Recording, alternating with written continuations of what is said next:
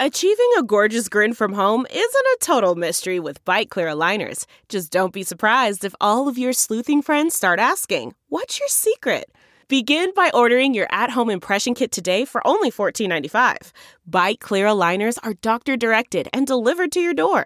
Treatment costs thousands less than braces. Plus, they offer flexible financing, accept eligible insurance, and you can pay with your HSA FSA.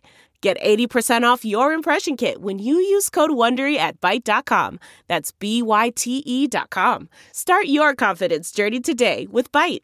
I'm Lou Dobbs with this Great America Show update. The debt ceiling crisis apparently is over. President Biden heading home for the weekend, and Republicans and Democrats in the House of Representatives, who's worried they're home for the weekend as well, despite the so-called crisis in the budget. Biden heading home as there's no deal on the debt ceiling with House Republicans. Republicans and Democrats obviously believe that they will be able to come to an agreement within the next week. And a majority of Americans want the FBI held accountable in the Trump-Russia hoax. A new poll out from Rasmussen shows 63% of all Americans believe the Trump-Russia collusion hoax perpetrated by the FBI, the Department of Justice, and the intel agencies was a hit job. They say the FBI officials involved should be prosecuted. McCabe, Comey, Peter Strzok, Lisa Page should be among the first to be held to account. Retailer Target coming up far short of a bullseye. Retail giant Target, the latest major corporation to go fully woke. Target this week taking a $9 billion hit in its stock price. Americans boycotting the retailer for offering LGBTQ-themed clothing for children. It's clear Target didn't learn from Bud Light's woke trans campaign that has already cost the company nearly $16 billion in market cap. Please join us today on the Great America Show. Our guest today is Roger Stone. We take up the latest on the latest entrant into the Republican nomination race with Roger, and he gives us some insight into things DeSantis apparently doesn't want Floridians and the American people to know. Is Ron as clean-cut as he makes himself out to be? We'll find out today on the Great America Show. Please join us. This is the Lou Dobbs Great America Show update.